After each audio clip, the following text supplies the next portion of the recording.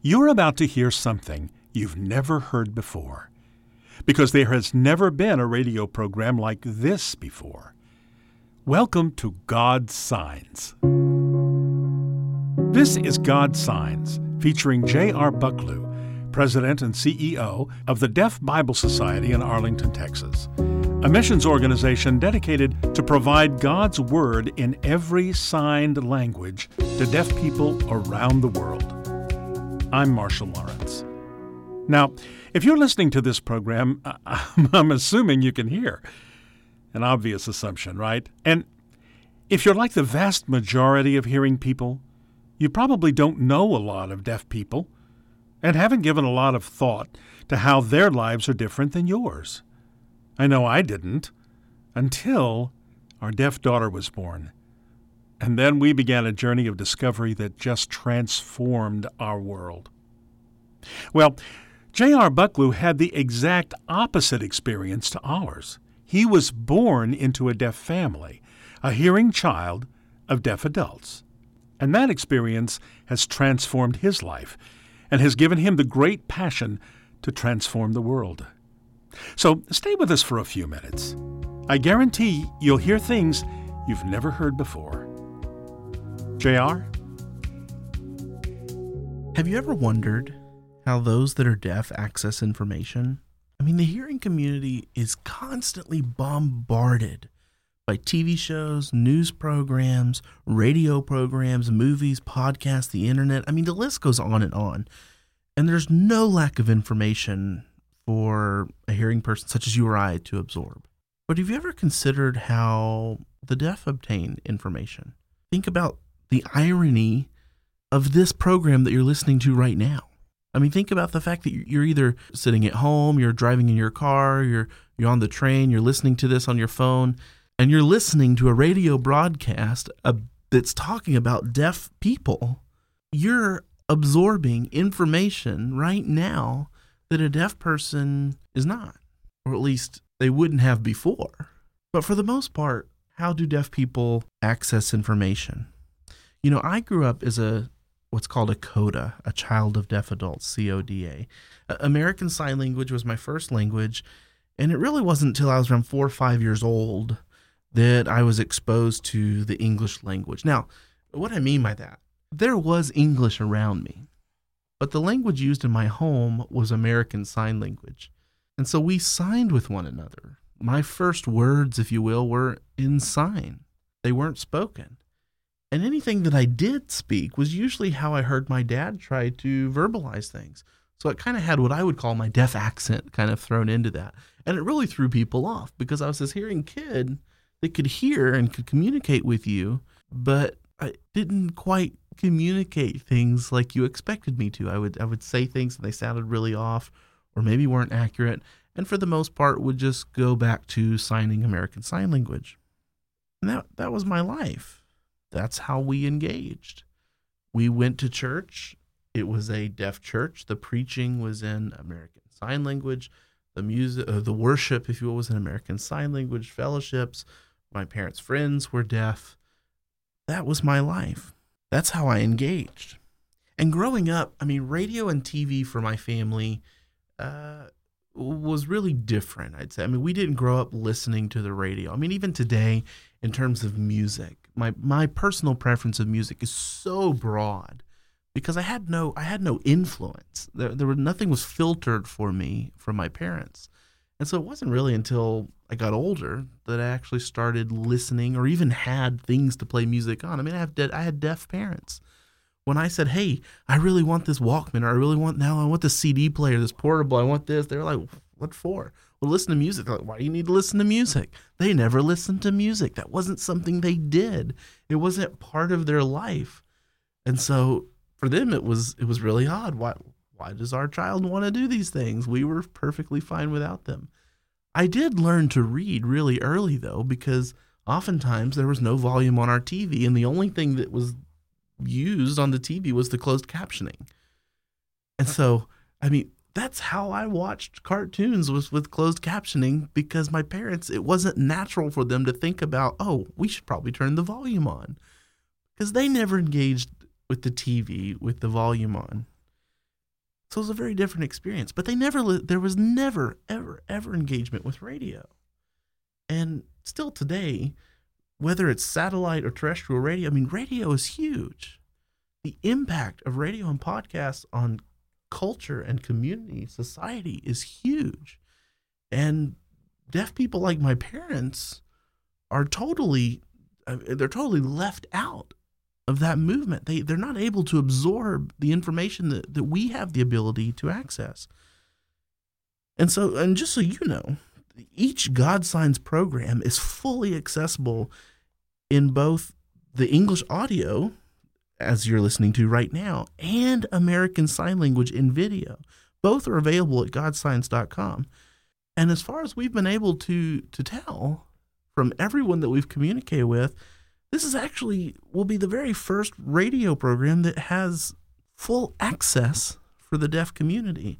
The first program that is actually completely accessible for people to listen to and watch, whether you're deaf or hearing. Both communities can engage with the content. And that is huge. That is huge. And you may be wondering, why do we choose the name God Signs for this radio program? Why this particular name? Well, the meaning is really twofold. It's both a reflection of what God is doing to reveal himself to deaf people around the world, and the simple fact that God does know sign language. Regarding the first, what is happening in the world today? What is happening? What are we observing?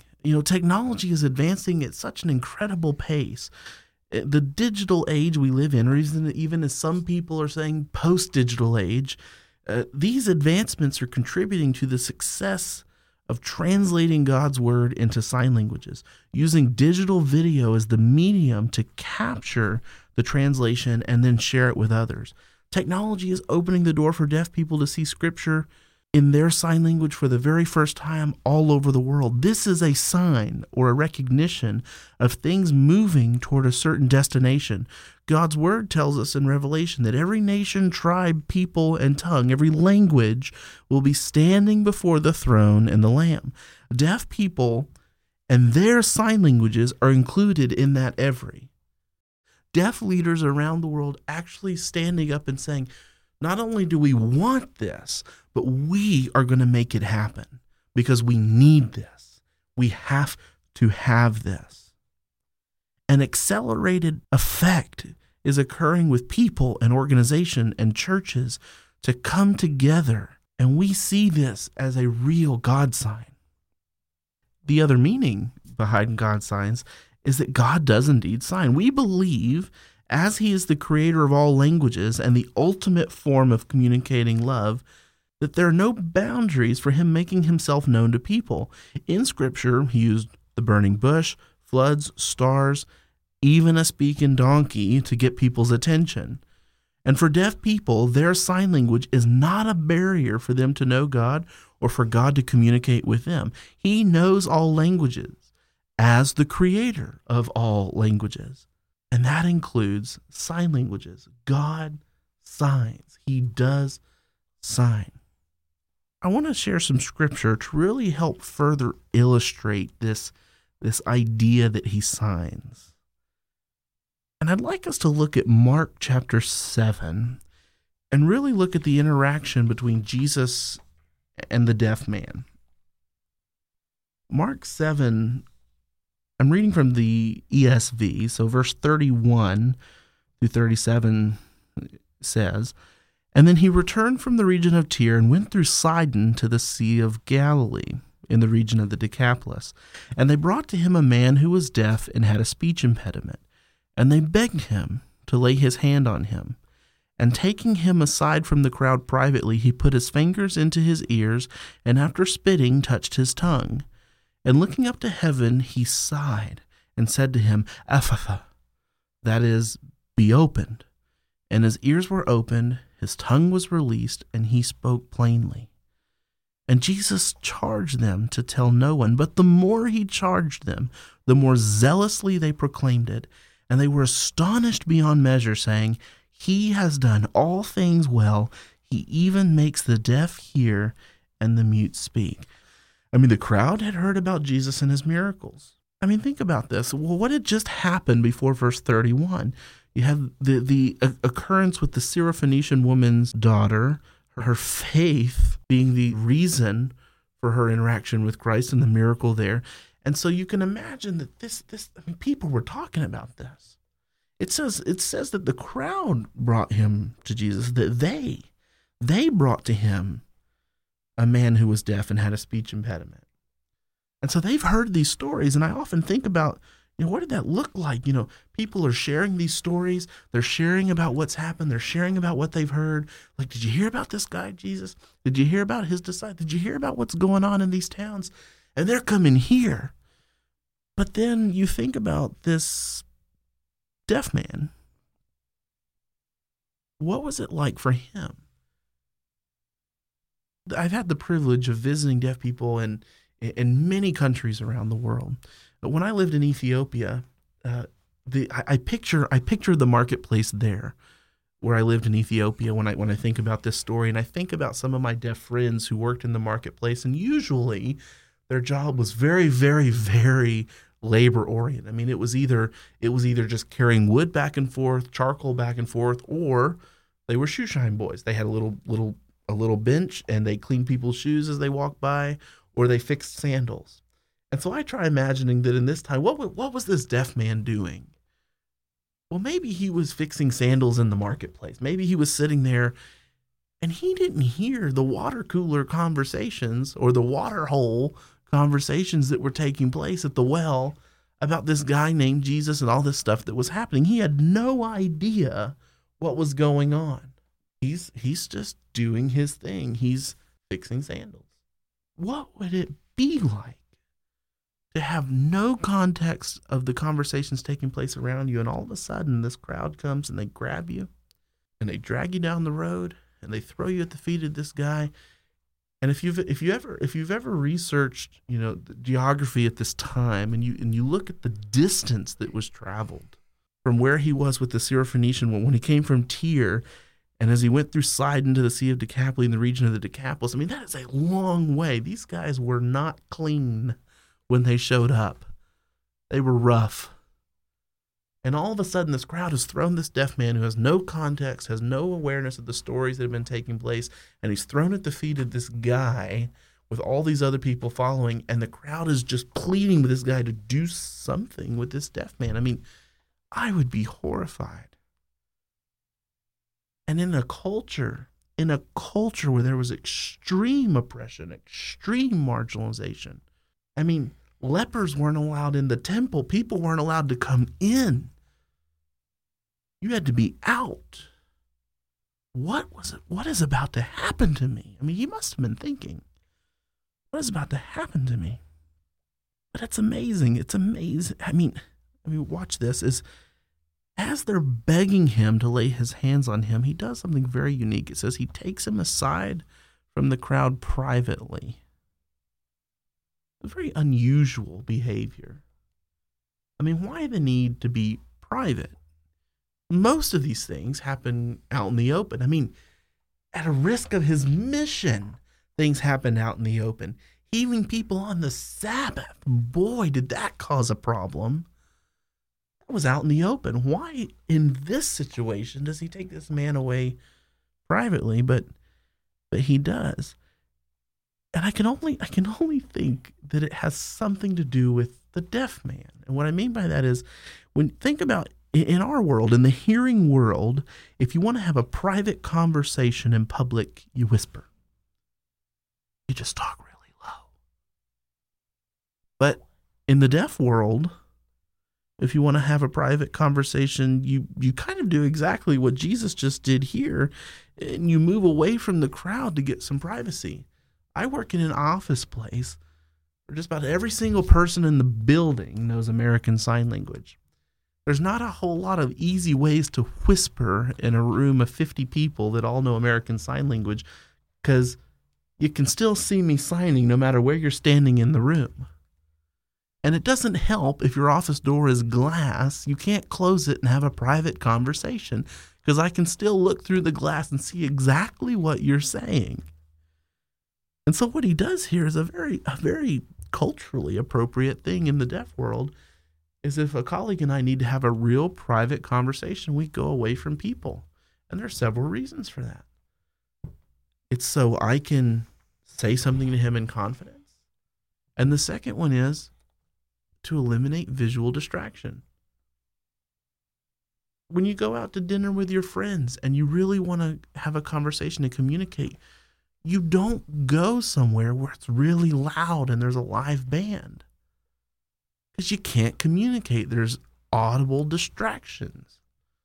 And so in the deaf world, you want to reduce visual distraction. I want his full attention because I have something really important I need to say here. And so he does that. I think that's amazing. How did he know to do that? Well, he's Jesus, but how did he know to do that with the deaf man, to take this guy away so he'd have his full attention? And then he does something really, really odd. It says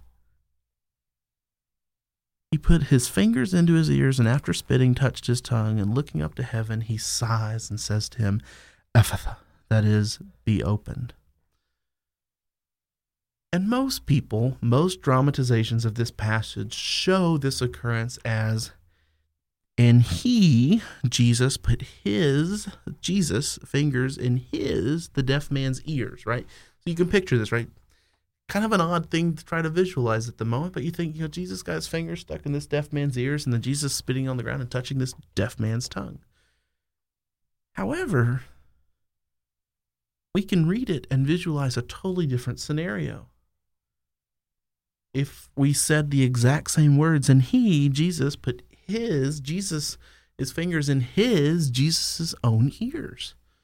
And he, Jesus, spat on the ground and touched Jesus' own tongue. And after sighing, looked up to heaven and he says, Ephphatha. Well, why would that even be the scenario? Because now you picture something totally different. He's not sticking his fingers in the deaf man's ears. He's sticking the fingers in his own ears. And we know from other accounts within the Gospels that he doesn't have to touch the deaf man for this to happen. I mean, the prime example is in the story we've just seen before this passage with the Syrophoenician woman's daughter, where she pleads, and it's by her faith that her daughter's healed, not by a touch. So he doesn't have to touch the deaf man. So what's really going on? Well, even in the original text, the original writing of the book of Mark, the his is ambiguous, meaning it doesn't clearly state that the his for the fingers are Jesus's, and that the his for the ears of the deaf man's are. You can't read it and say, oh, yep, it's clear. He stuck his fingers in the deaf man's ears. And you can't quite read it, and it's 100% clear to say, well, he stuck his fingers in his own ears. And if we wanted to be really silly, you can't quite say, and he stuck the deaf man's fingers in Jesus' ears. I mean, the his is ambiguous. We cannot say exactly what was happening in this passage. But we can make assumptions. And we can make some of these assumptions based on what happened when he sighed and said, Ephphatha. We can make assumptions based on what we know of the writer. Mark was not here. He wasn't there. This occurrence was shared with him as he wrote this account. And so like most hearing people, when they're describing to me, they say, oh, they saw these deaf people. I said, well, what were they doing? They were talking. Well, about what? Well, I don't know. If you don't know sign language, you was for all I know, I mean, he was sticking his fingers in his ear, spitting on the ground, touching his tongue. He was doing all this weird stuff. I don't know what he was doing because you don't know the vocabulary behind the motions. And so I can't help but wonder, was he talking with this guy? Was he talking with the deaf man? Was he having a conversation? We said, why would he need to have a conversation, JR? I don't know. What I do know is that almost every other account in the Gospels of a miracle taking place, there was conversation.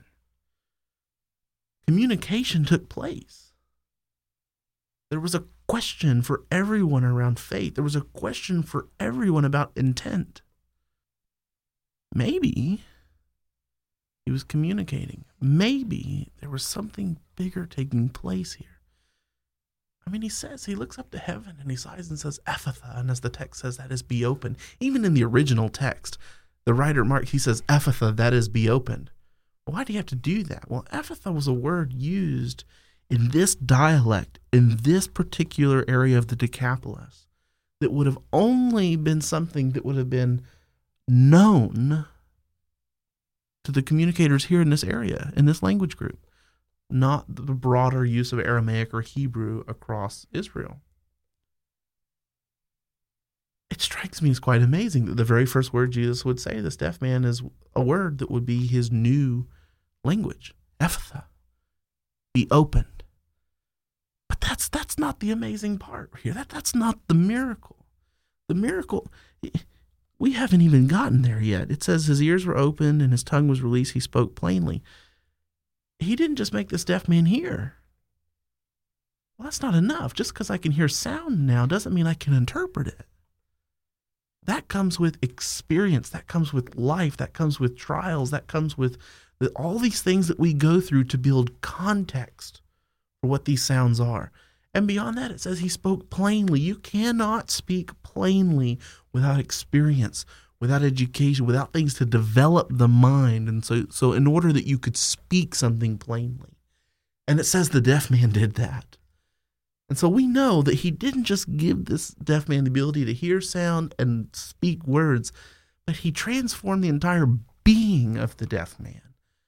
He made him a new person on the inside. He gave him context. He gave him information. And still, this is not the miracle. It's almost as though we can say, yeah, I'm fairly confident that Jesus was speaking to this deaf man and telling him, here's what I need to do. Because it says he looks up to heaven and he sighs. Why? Isn't this good? It's part of the plan. And sometimes things within the plan are difficult and are challenging and are painful. And I can only imagine Jesus saying, this is going to be hard for you because now you're going to have to go back and meet your deaf friends and they're going to wonder, why did you do this? They still don't know who this Jesus is. They still don't know who these people are. They still don't understand the context. What happened to you? And you're going to have to explain, but here's why we need to do this, because it's part of a plan. And here's what that plan is. The real miracle here, not that he heard, not even that he spoke plainly, though it's miraculous. The miracle is Jesus charged them to tell no one. But the more he charged them, the more zealously they proclaimed it. What did they proclaim? They were astonished beyond measure, proclaiming, he has done all things well. He makes the deaf hear, the mute speak. They weren't merely saying that a deaf man heard.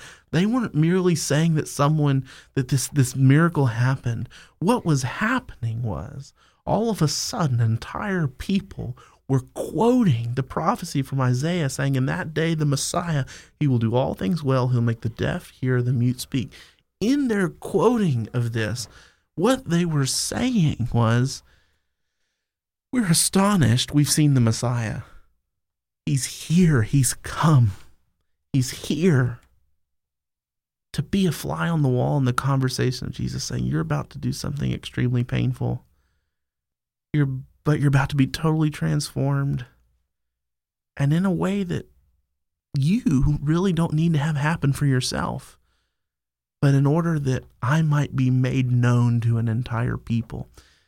The miracle was the people knew who this man was truly as the Messiah.